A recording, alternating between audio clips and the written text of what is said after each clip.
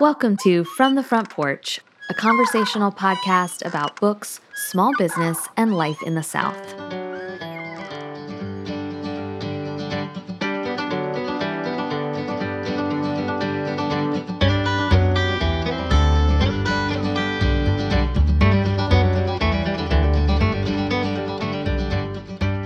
Funnily enough, this turned out to be the thing that saved me, the knowledge that I could get back by myself. Ann Patchett, Tom Lake. I'm Annie Jones, owner of The Bookshelf, an independent bookstore in beautiful downtown Thomasville, Georgia. And this week, I'm joined by Bookshelf floor manager Olivia Schaefer and online sales manager Erin Fielding to give you a rundown of our favorite new books releasing in August. Do you love listening to From the Front Porch every week? Spread the word by leaving a review on Apple Podcasts. All you have to do is open up the podcast app on your phone, look for From the Front Porch, scroll down until you see Write a Review, and then tell us what you think. Here's a recent review from Katie.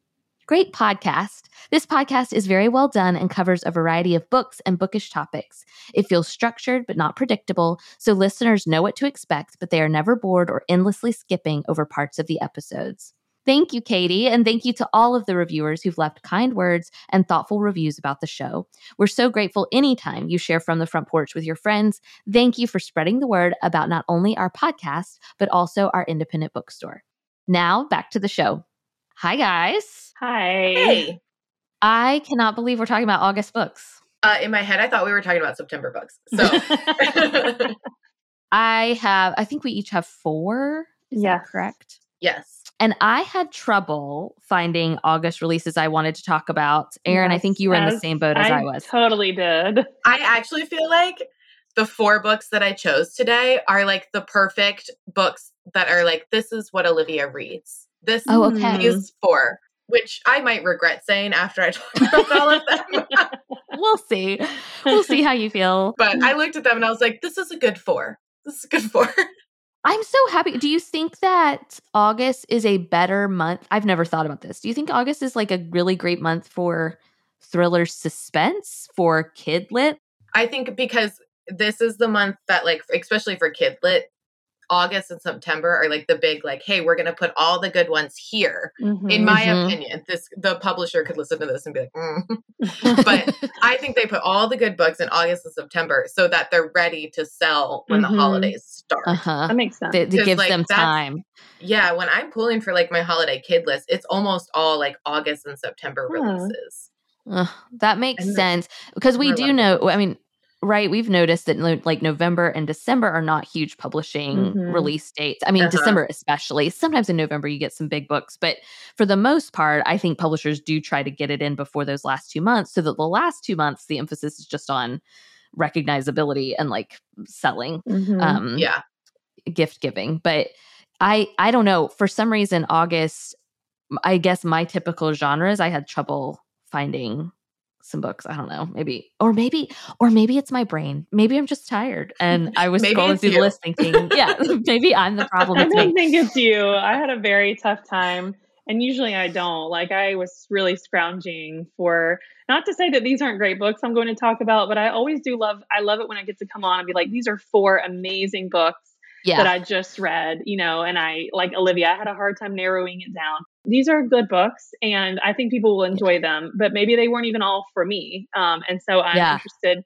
It was just tough. Like there's just not a lot coming out in August for me. Well, I think summer is the time of thrillers. Yeah. So I'm thriving right now, whereas you guys are just like, what can we scrape? Okay, let's get started. I will kick us off with the book that I quoted from at the top of the episode, Tom Lake by Ann Patchett. I think this is probably the most anticipated book of August, and not just for me, but I think readers in general really love Ann Patchett. I personally have always loved Ann Patchett's nonfiction, and then only in recent years have I really enjoyed and appreciated her fiction. I loved Commonwealth. That was kind of that might have been my first Ann Patchett fiction to finish. Like I still have not read Bel Canto or State of Wonder, but Commonwealth I really loved. And then The Dutch House was one of my favorite books when it released. In fact, I feel like a friend of mine recently reread that, and I would like to reread it as well. I loved Maeve, the main character. And so it's like a certain type of Ann Patchett book is what I really love. And those are the books where she deals with family dynamics and family interactions. And I do think Tom Lake is going to be a return to that. I will be very upfront and say I have not yet read Tom Lake. However, it's on the top of my TBR list. I had some other things I had to finish, and I knew it wasn't releasing till later. And so Tom Lake released this week on August 1st. It is set in the spring of 2020, and much of the book takes place when 3 daughters return home to their mother during the spring. So kind of adult children returning home because of the pandemic and things happening in the world. And they wind up convincing their mother to tell them about the time that she fell in love with this actor, this kind of handsome actor at a theater company called Tom Lake.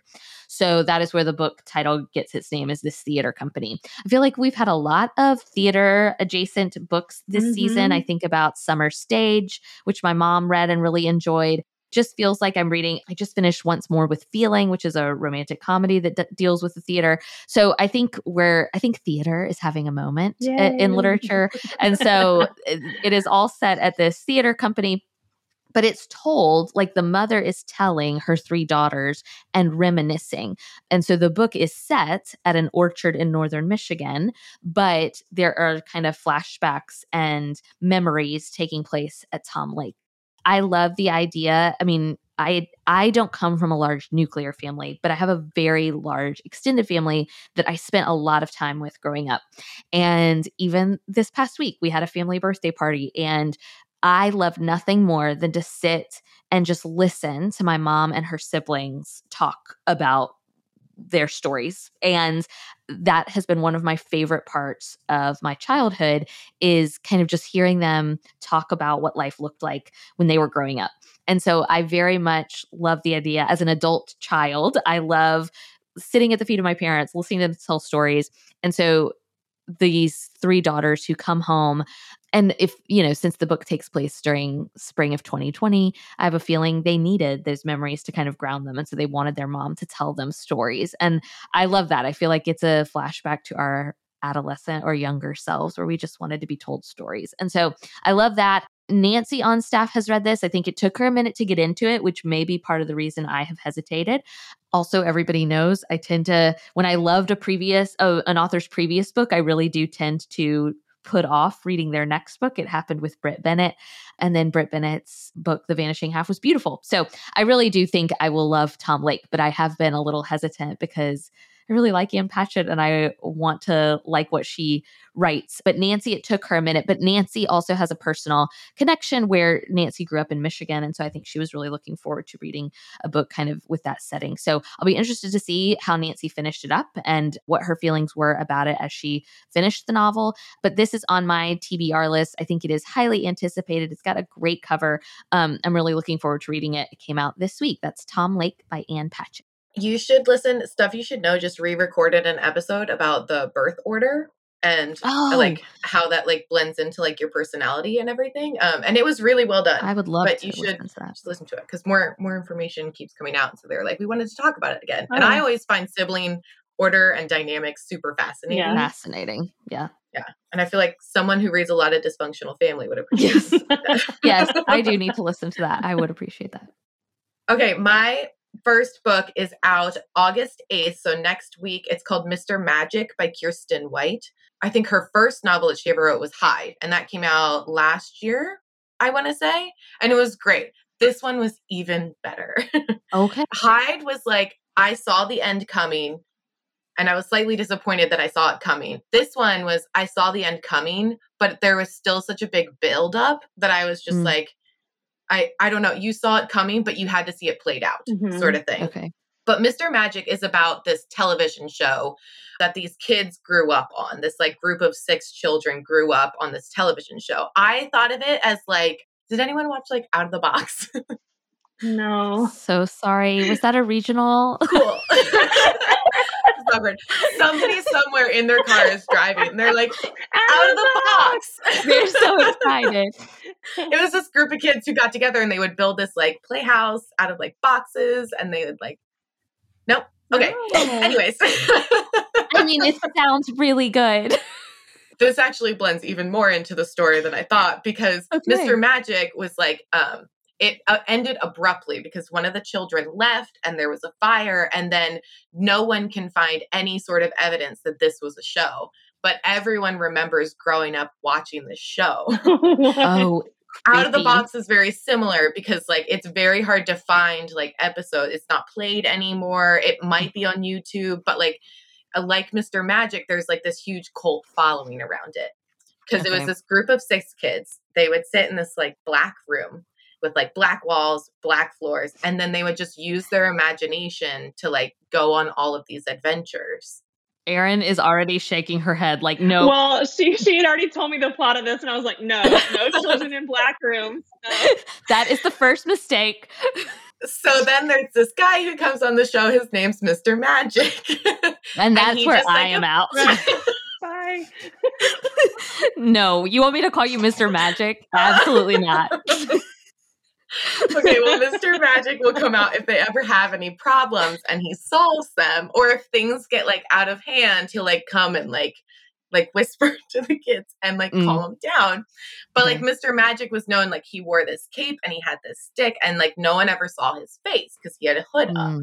And so like moms were just like enthralled by him because he had this way of like, if a kid got too hyperactive, he would just like whisper and then they would calm down. They were just like, oh, this is such a great show for my kid to watch. Or if like one of the kids would like trick somebody or do something a little bit mischievous, like Mr. Magic would come out and like, you know, whisper and then they would like stop the situation. So moms were like enthralled by him.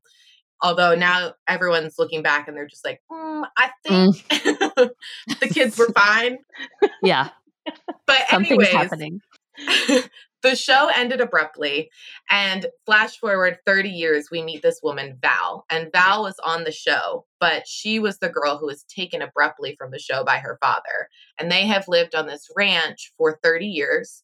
She doesn't remember being on the show or what happened at all because her father has just kept her secluded on this ranch.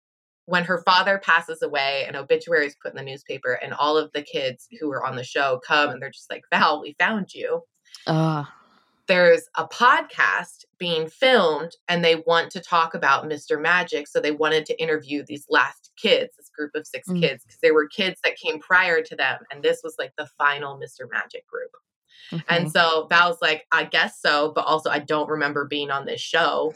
And so they like go to the house where like the kids like were filmed, and then they also like lived in this house. It was real weird. I will say that. I understand it's weird. And like the whole truth behind Mr. Magic and what happened with Val starts to like unravel.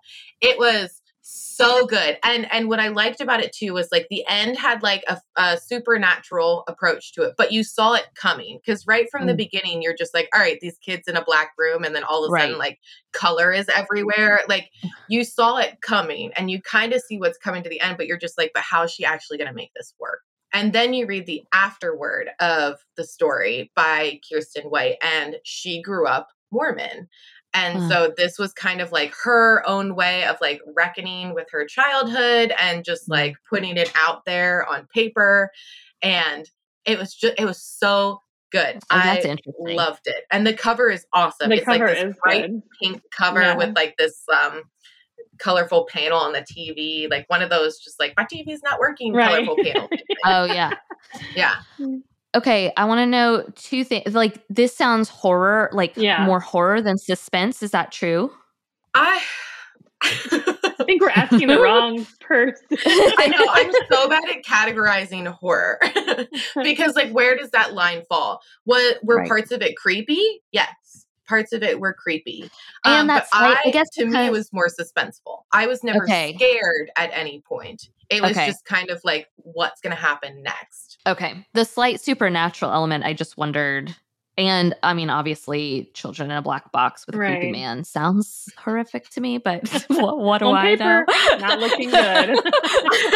But, okay. My second question is, would you recommend, obviously these are totally standalone, but I am intrigued, and I was intrigued by Hyde when you first told me about it. Would you start with one or the other? I think if you're gonna read both of them, read Hyde and then read Mr. Magic. End on her like strongest note. You know what I mean? Okay. But Hyde was excellent because the characters were so well done. And I think I heard maybe Kindle told me that they're turning it into like a movie or something. Oh, well, or did you tell Kindle? Well, I told somebody it's a graphic novel this fall. Oh, okay. That's it's a graphic novel. Yes.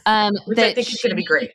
Yeah, that is adapted, I think, by Scott Peterson, which I'm just really intrigued by because we don't really see this often where like a modern fiction work, like we get these graphic retellings of classic novels and stuff. But this is the first time, at least I am aware of, where we're taking like a modern, just came out last year or 2 years ago, like book, and then we're reinterpreting it. I just think that's interesting. So that comes out this fall too. That'll be great. This one, I think if it were turned into a movie, which would be excellent, it would be a horror movie. Oh, okay. Okay. If that makes sense. That's helpful. Like, I wouldn't watch the movie. Right. But I read the book and loved it. Okay. I mean, I'm intrigued. You've definitely intrigued me. Okay. My first one is The Connollys of County Down. It's out August 1st, so it's out already. It's written by Tracy Lang. She also wrote We Are the Brennans, which I did not know that when I chose this book. And then I thought, that name sounds familiar. And then I looked back and I thought, oh, well, she wrote We Are the Brennans, which I did not read. You think you read that, Annie? We Are the Brennans? No? I didn't. Okay. I didn't. No, it's okay. I didn't mean to call you out, but it did really well at the store. I think people, people bought a lot of it. But she does this, what I understand is the similarities between this book and the other book is that sibling, that sort of familial sibling relationship storyline. And this is about Tara Connolly. She's 30 years old and she's just been released from jail for possession of drugs.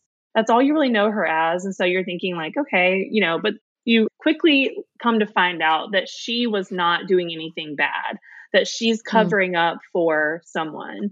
And and she refused to tell the police who that was. And so she ended up going to jail and took that time. So she's back. She's living with her brother, who has a son, is raising a son as a single father, and she has a sister. And so they're all living in the same house. And I don't even remember where this is set, but it does kind of give me like Boston-y vibes again, like sort of like, they're all like this Irish family living together. Their parents, I think they've been orphans for a while because both of their parents died in a car accident. Her brother has a traumatic brain injury, so he's been out of work, is kind of, having a difficult time.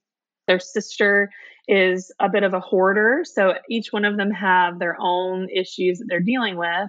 And so Tara gets out. She's trying to find work. She's trying to get her life back on track. She's trying to make up for lost time with her nephew and her brother and sister. And things kind of it looks like things are going well for them. Like her brother's maybe going to get a promotion at work. Maybe her sister's doing great. But she sort of starts to have a lot of interactions with the police officer that put her behind bars. Like the police officer that was the one who was responsible for, helping to convict her.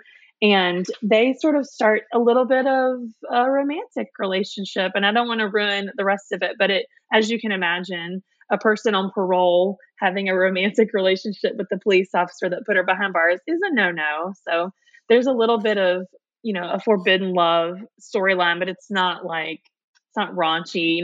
It's really just like, we don't want to do this, but we really like each other a lot. And so that relationship and that secret starts to unravel some things for her, puts her parole in jeopardy.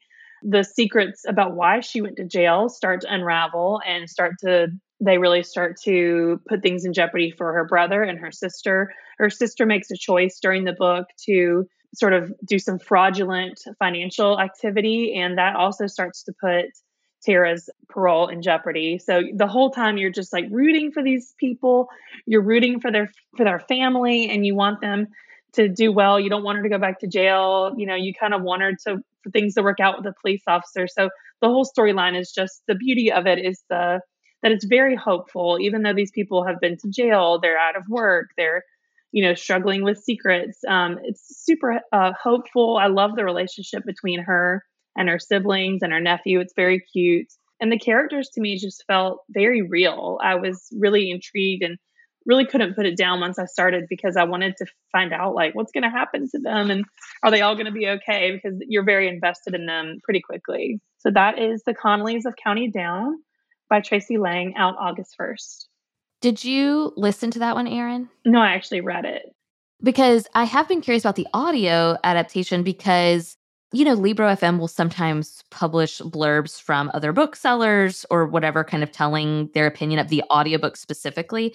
And somebody, I think it was a bookseller, somebody was like, this book is phenomenal on audio. And I was just curious. I have not read it, but I've been tempted to listen to it because apparently the audiobook is fantastic. Okay, my next one is The Peach Seed. This is by Anita Gale Jones. It came out this week. Part of the reason this has been on my radar since I first saw it in a catalog however many months ago is because the author is from Albany, Georgia. I laugh because locally that's Albany, but it is Albany, Georgia. but there is definitely a Albany. Southern, yeah. I have heard you and Jordan say Albany so many times. I just assumed that that's how, like, Cairo is not Cairo, it's Cairo. I assumed that you had to say it Albany. No, we tease because we're like, Albany is how people say it. It's Albany, but I've never heard anyone down here call it Albany. Never. It's always Albany. Yeah, always. But I don't think it's like the Cairo thing. I think it is supposed to be Albany. Albany. Okay.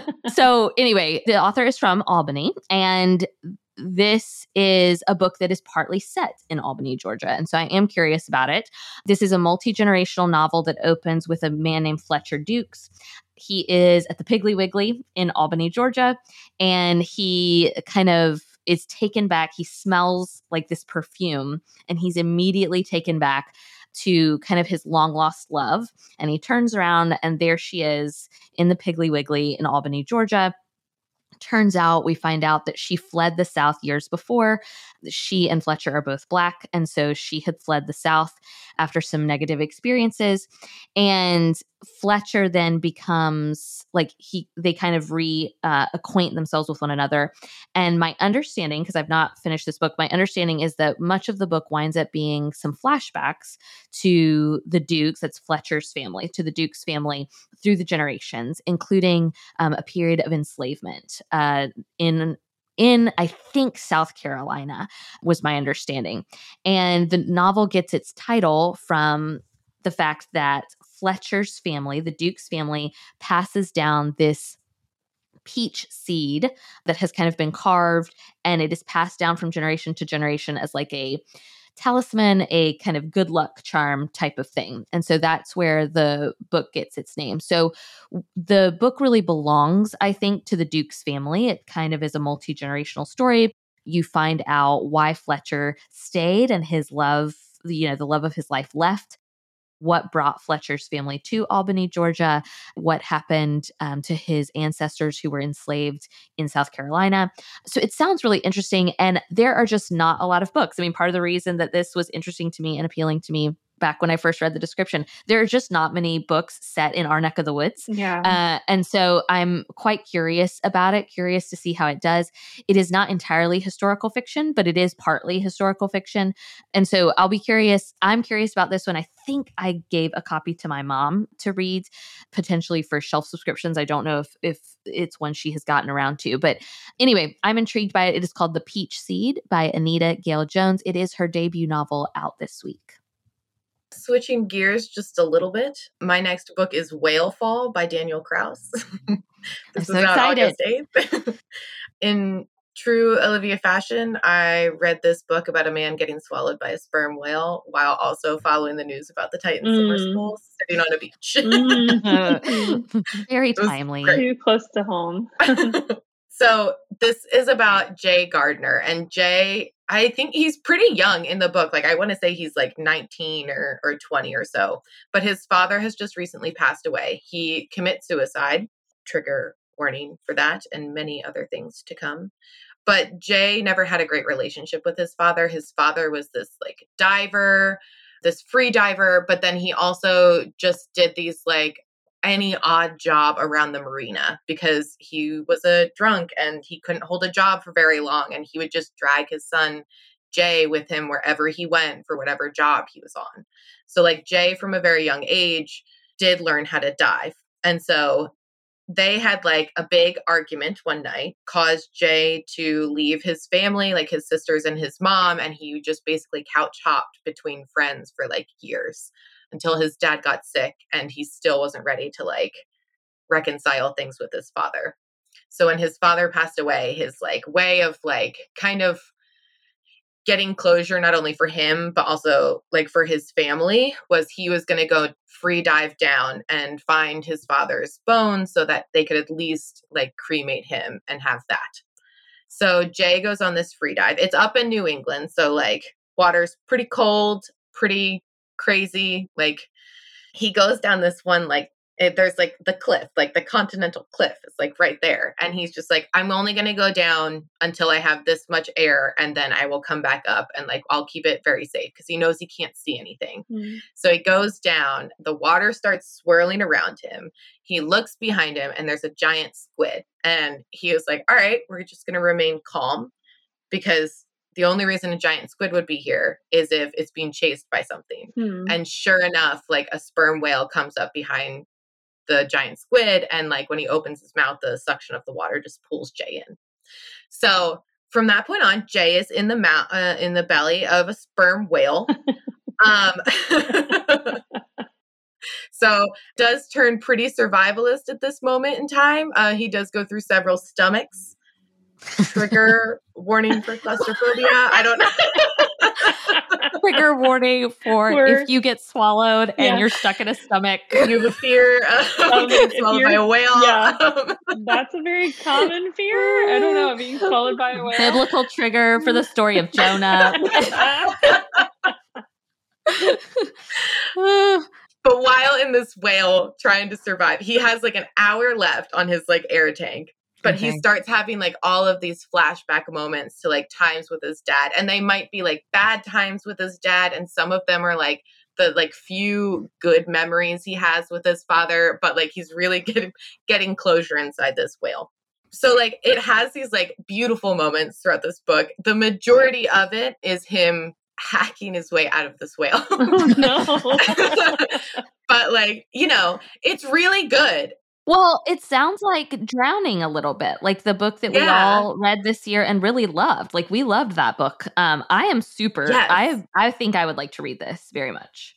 And the chapters were so short. Like some of them were just like a page because it was just a quick memory or just like I'm in stomach number 2 now. Like it was just, and like there is like definite gore involved because again, he is in the stomach of a literal whale. But there's also just like, it was just really well done. And it was a really unique book. I've never read anything else with a guy literally in a whale. Yeah. Okay. To go from the stomach of a whale to the title of this book seems fitting. It's called Just Another Missing Person by Gillian McAllister. Just another whale stomach. Yeah, just another day. It is coming out August 1st. It's out already. This is her second book. I don't know, Amy, if you read it, but Olivia and I definitely read. Yeah, you read it. Wrong Place, Wrong Time. And it was great. Yeah. It was like time travel, but it wasn't overly scientific. It was just a great book about family dynamics and a good mystery. This one is, and again, I'm not finished with this one yet. Olivia has finished it. So I told her to blink twice if I'm getting all the all the details right. But the story of Julia, she is a detective. Both of these books are set in England. I think Gillian, I don't know how to pronounce that, is a British writer. So it's all set in Britain. And she has a teenage daughter named Genevieve. Her marriage is on the rocks with her husband. And she is reeling from two things that happened to her, which was something happened to her daughter, which I won't spoil it. There's an event that happened with her daughter the year before that she has covered up. And then there is another missing persons case that she kind of bungled the year before and they never found the girl. She is, there's a missing girl named Olivia, who has gone missing, a young woman who just moved to the area, and she goes in an alleyway. They can see this on like closed circuit TV. She goes in an alleyway and she never comes out. Like they don't ever see her coming out. They've searched the alleyway. There's no possible way that she could have escaped. out of there. And so they're just going through everything, try to figure this out. And in the meantime, she is, I guess, accosted by a mystery man in her car who tells her to drive to the scene of the crime and to plant some evidence that has DNA on it of a different person. And he says basically like, if you don't do this, plant this and convict this person of murder, of Olivia's murder, then I'm going to reveal what happened with you and your daughter last year and the thing that you covered up. So she has a choice. Should I be a corrupt cop and save my family, or should I basically like air out all my dirty laundry, lose my job, and maybe my daughter might go to jail, but also try to be like not a corrupt cop. So that's where I'm at right now. So I wish I knew more about the ending, but I do love the way that she writes. I feel like she's so good about dropping small breadcrumbs along the way so that you're already interested. But then she'll just kind of drop a chapter here or a fact here or a name here that makes you be like, ooh, and suddenly you're kind of putting it together. You're putting the pieces together. I don't know. Olivia, you said you might have kind of seen the ending coming, like you could sort of see it coming. Past a certain point, there was a huge plot twist that happens. Like, I think you're really close to getting to the plot twist, where I did have to pause for a second and like go back and like look at some Get stuff. Your bearings. And that was she did a really good one on that one. And then from that point on, you're just like, okay, I know how this might play out now. But that plot twist really was a game changer. Yes. And I never, at least so far with this one and in her previous book, I never get bored. I'm always like really want to just finish it and see what's happening. So I think she does a great job of not only including like the mystery, the thriller aspect, the crime solving, but to me, the relationships she writes about as far as familial relationships, she just does a really good job about that too. And just showing you the motivation between the main protagonists, like between their pull of their love for their family and what should they do about that. And then also there's this other thing. And so sometimes it means betraying your family, and are they willing to do that? So I am really looking forward to finishing this one. I know a lot of people are excited about this who loved her first book. So it's Just Another Missing Person by Gillian McAllister. It's already out. I am excited about that. I would like to read that because I loved her first one. And I agree. Like, I think they're great mystery, suspense books, detective books, but they're also lots of family dynamics that she does a really good job writing about. Okay, next up for me out this week is Family Lore. This is by Elizabeth Acevedo. I have not read her previous books, but I think both of you have read her previous works. Yeah, Clap When You Land. Clap When You Land was one of my favorites. Yeah. So this is her first adult novel. So I'm super intrigued. It's got a gorgeous, I think, very striking cover. But like her previous works, this one is told in verse. So it is the story of a Dominican American family told through the voices of the women in that family, and particularly the voice of a woman named Flor. Flor can predict when to the date someone is going to die, which honestly does not sound great to me. I would opt out of that. I'd want to know. I would opt out of that. Flor decides she wants to hold a living wake. And what her sisters and the other women in her family don't know is, does Flor want to hold a living wake for herself because she knows when she is going to die? And she has kind of figured that out, and it's soon. Or is it someone else in their family and Flor is just trying to like kind of think ahead and have this living memorial? It almost reminded me, Olivia, I don't think you would have read it. Erin, did you read The Celebrants by Stephen Rowley? No, I haven't read it yet. No. It's a great little book, but it interestingly deals with this idea of living wakes and living funerals. And so they kind of have some similarities. So the book is set across 3 days, which I do love. I love something that has a very specific start and end. So it's set across 3 days leading up to the wake. And then the story is told not only in verse, but in different voices of different women in the family. I have started this one. Part of the reason I have held off on finishing is because there is, I think partly each daughter or woman in the family, my understanding is, has a different kind of gift and ability. It reminds me a little bit of like Encanto, like an adult version of Encanto where they all have like these gifts that they have in the family. Yes. And I really have to, my brain does not naturally read like magical elements really well. Like I have to really like hunker down and get into it. And so I have not really fully dived into this book because there's a magical realism element to this book, which is not my typical genre. And so I think the writing is beautiful. I love books and stories told in verse. I am always truly amazed by that kind of talent. That is just a type of writing that is absolutely foreign to me. But I am very curious how this one will do because it is her adult debut. I wonder if her young adult fans, most of whom I believe were adult to begin with, I wonder how they will appreciate her adult novel. So this is Family Lore by Elizabeth Acevedo. You were reading this too, Erin, or you were listening?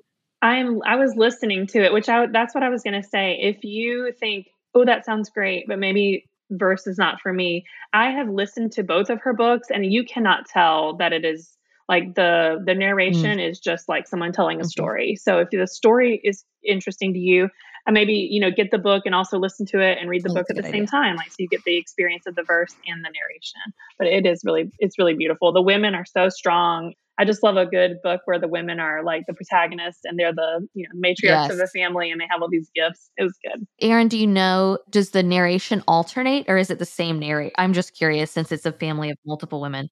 I am pretty sure it alternates. I think there's more than one narrator. Yeah. Okay, my next book is really fun. It's middle grade. No One Gets Swallowed by Whales. This is Rewind by Lisa Graff, and it's out August 22nd. I just jumped to the end of the month.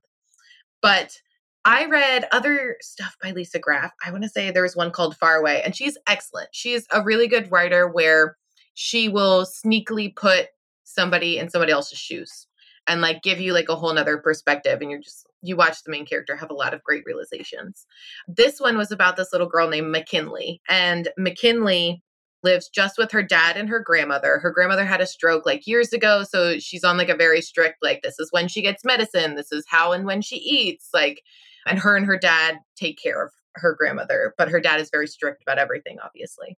And so McKinley is this like carefree girl. She loves fashion. And so her school every year puts on this like big day called the Time Hop, where they choose a decade and they do a whole day based in that decade. And this decade they're doing is the 90s. Oh, fun. If you look at the cover of this book, it is like it walked out of like Saved by the Bell. Fun. Like it's great. Fun. And so McKinley's really excited. She has put together all like this whole like fashion show for the Time Hop that she gets really excited about. And then her dad gets called into work and she has to watch her grandmother. And he's like, I'm so sorry, but you can't go because your grandmother needs to be taken care of. And she's distraught. So McKinley obviously sneaks her grandmother into the Time Hop and goes to the fashion show anyways.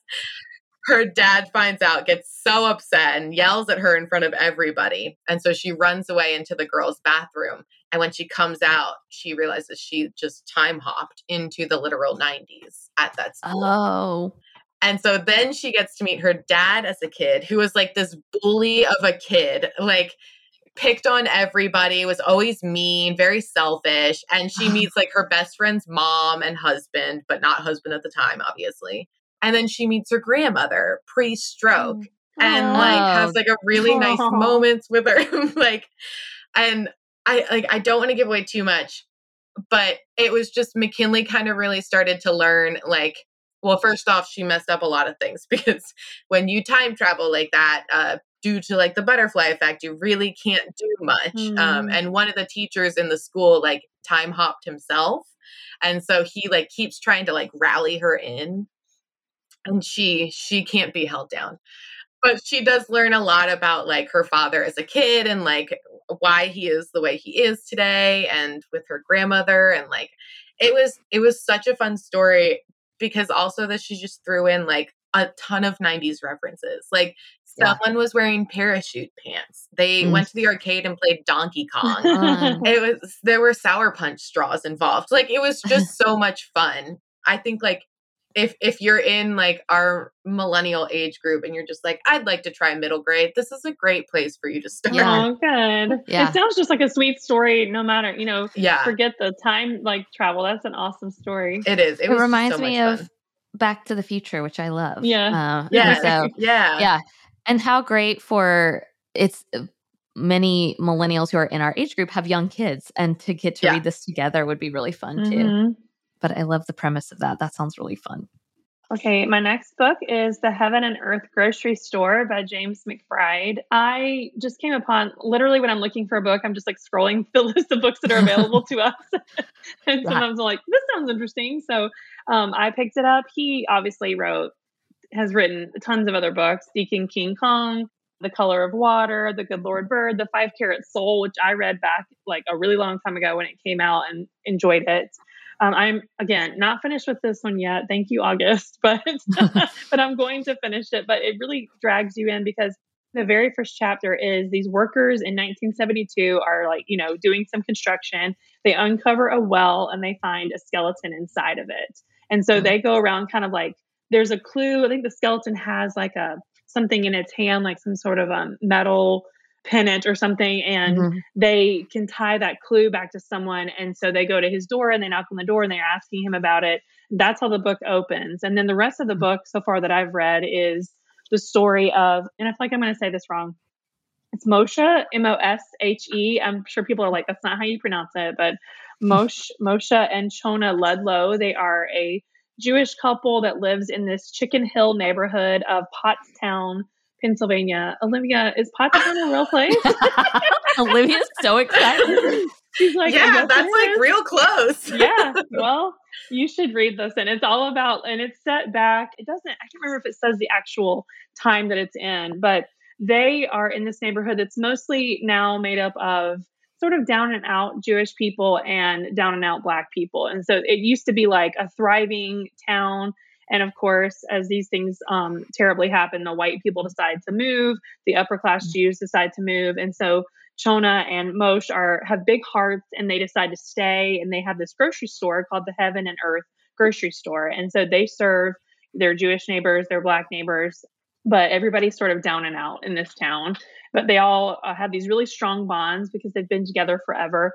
Moshe runs these theaters, like where he's one of the first Jewish people to allow Black performers in this time period and perform in his theaters. And so he has the respect of the Black community and their thanks and gratitude. And so he's doing very well. Like they do well with the theaters, they do well with the grocery store. And, but of course, they're just so kind-hearted that they're always like slipping food to this person and giving this credit on this person. This is not exactly a plot-driven book, I would not say, but it's you get in-depth chapters about each character, about Chona and her life, about Moshe and how he grew up. There's other side characters that they meet that you kind of get their backstory.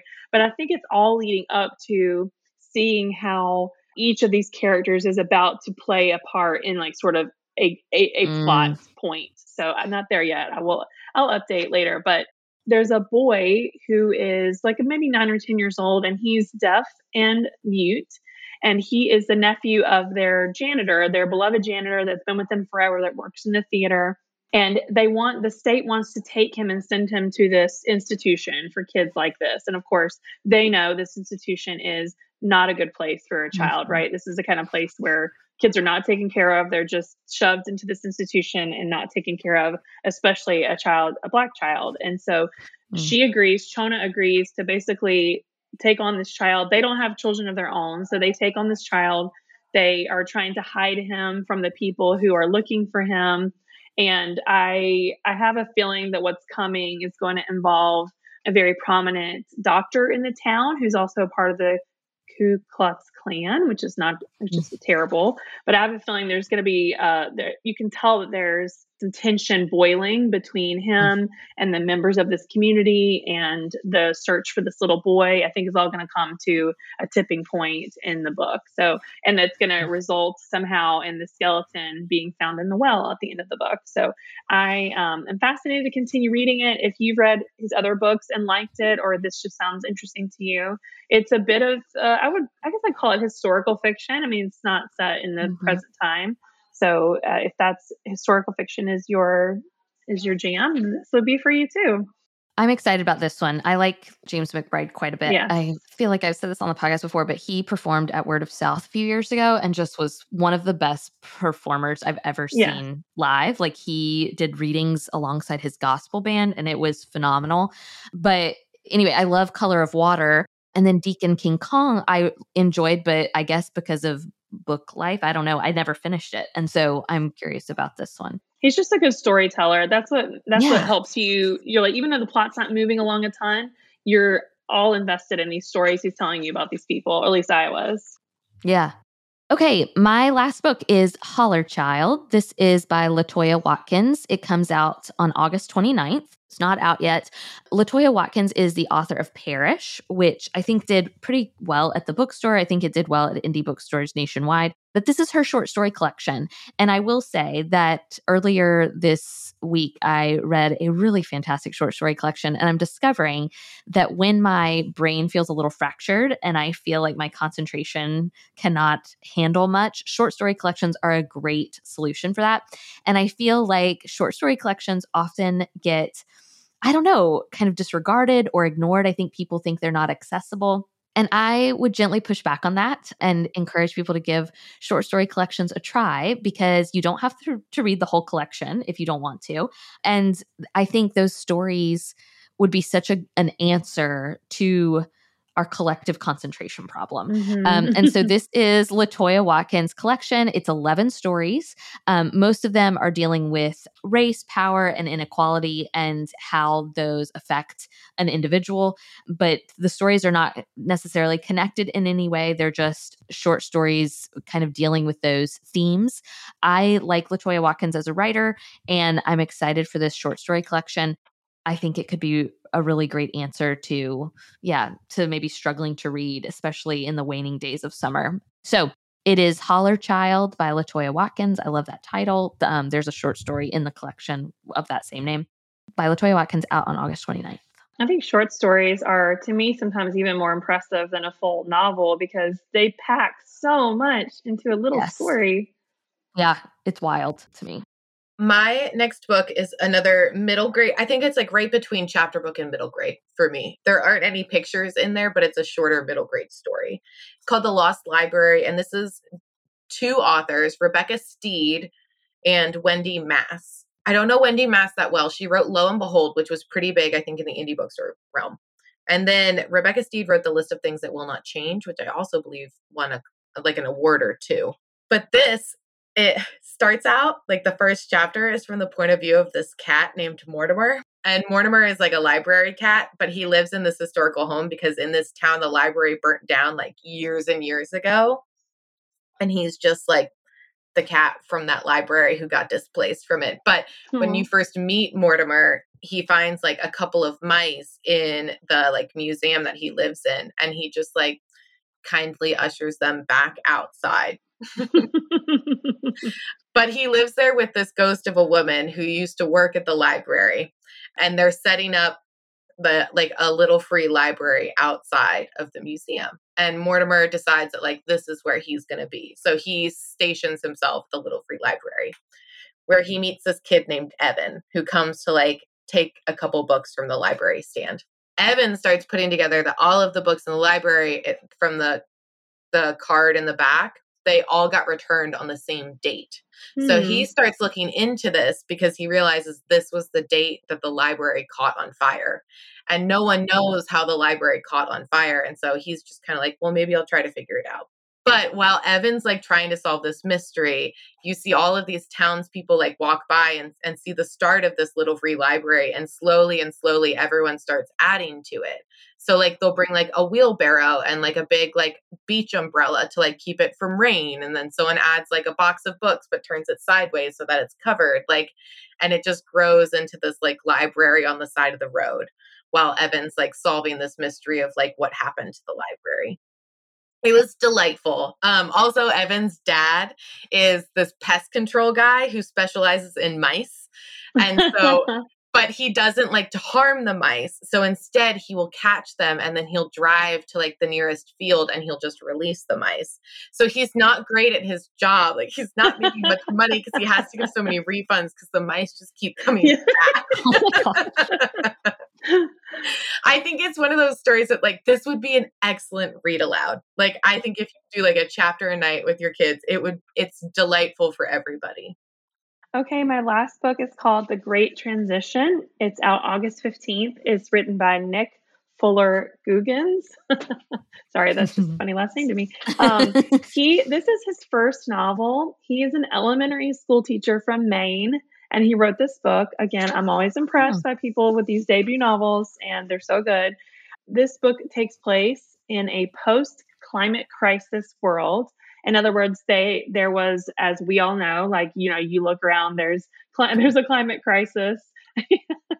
And yeah, I was like, I know it was a little scary reading right now. It. Yeah, it was scary reading it and then talking about like the things that were happening that led up to the climate crisis. And I literally opened my weather app to check just to check the local weather, and it was like hurricanes in this town and record heat in this town. And I was like, oh no. But basically, what happened was like they could see this climate crisis happening, so all these people sort of created this volunteer, or I can't remember, his volunteer or mandatory army. Like the world sort of like was like, enough, we've got to deal with this. And so people just started volunteering to go help with this climate crisis. And because of everyone's work, they actually reached like zero carbon emissions, and the world was finally like healing again. And, you know, they changed everything around. People got displaced, of course, because there was, you know, these towns were not suitable for living anymore because of the climate crisis, you know, rising water levels and stuff. So we meet Emmy, who's living in Greenland with her father and her mother, and she's a teenager, and her mother and father met. We find out throughout the book that her mother and father met as climate activists, climate, you know, crisis warriors or whatever. They were both, he had a lot of deployments. He ended up being a fire jumper, where he would jump out of a plane and try to put out fires on the ground. And one of his assignments was to go in and save some other fire jumpers that had been like surrounded by fire and couldn't get out. So he jumped in, you know, saved the people. One of those people was Christina, who's Emmy's mom, and his wife. You know, eventually they fall in love and become married. But she's always been like, while everyone else is celebrating and kind of enjoys living in this utopian world where everything seems to be working okay, Christina just can't let it go. She's like the person who's like, no, if we don't remember, we'll just keep repeating our mistakes. And so she does all these basically voluntary things where she leaves Emmy and Larch is the dad's name. She leaves them to go do climate work. So she's never really there. She's sort of this character who's talked about, but she's never around. And so when we meet her in this book, she's about to leave for another deployment in New York, which is where no one can live because of the water rising. But basically, like, she's gone, and Larch and Emmy are celebrating this day they call Zero Day, which is the day they celebrate reaching zero net emissions. And assassinations start happening all around the world of these, what they call climate criminals. And Christina, turns out she's a part of the group that's assassinating all these people. So she goes dark. They can't find her. They go to New York together to try to find her. And in the meantime, Emmy is taken by some people who are trying to use her as ransom, basically to make Christina stop killing all these people. So to me, it leaned a little bit YA, not to say that the writing is YA, but just because Emmy is our main protagonist, it's a lot of from a viewpoint of a teenager. So it reads like a teenager's telling you a story. You get to see all of her emotions. It's interspersed with chapters of this project that she's doing for school called the Great Transition Project, which I think everyone has to do, which is where they interview people who were there when all this happened. They called it the Great Transition when all of that started happening. So she's interviewing her mom. So there's a lot of chapters where she's interviewing her mom about what happened. And so that's really all you get. You never get it from the viewpoint of the mom. You just get it from Emmy and her dad. But I don't know. I just liked it. It was a great family dynamic story. I loved she has a really fraught relationship with her mom. She's really close to her dad, but she's also a teenager. So as you can imagine, she's sort of like hates the world and everything in it. But she's also going through, she's also like sweet and kind and curious and loves her parents a lot. There was enough like mystery, sort of like the thriller part of like, who can you trust? Who took her? Why do they want her? There was a bit of thriller in there. And I do love a bit of like post-apocalyptic, like science fiction-y type stuff too. And there was enough of that in there for me to just want to keep reading and find out what happened. So, it's not deep, but it's about a loss of a relationship, about a loss of identity. It's about a loss of, Emmy kind of goes from this naive teenager to this like world-worn person in the search to find her mom. Anybody, if you do like that sort of post-apocalyptic, a little bit of a teenager viewpoint with a little bit of thriller thrown in, The Great Transition by Nick Fuller Googins comes out August 15th. Okay, so as we go through, as we move into, August and then September, just keep in mind when we do these new release episodes, Erin has made browsing podcast book selections super easy. So you can go to bookshelfthomasville.com. You can type episode 436 into the search bar, and then you'll see all of today's books listed, ready for you to purchase. You can also use the code New Release Please at checkout to get 10% off your order of any of today's titles. That includes books that are out already and then books that you would be pre-ordering. So that code again is New Release Please, and today's episode number is 436. So long, farewell to you, my friends. Goodbye for now, until we meet again. I say so long. This week, I am listening to Social Engagement by Avery Carpenter. Olivia, what are you reading? I am reading Mother-Daughter Murder Night by Nina Simon. Erin, what are you reading? I want to finish up Just Another Missing Person by Gillian McAllister. So long, farewell to you, my friends. Goodbye for now, until we meet again.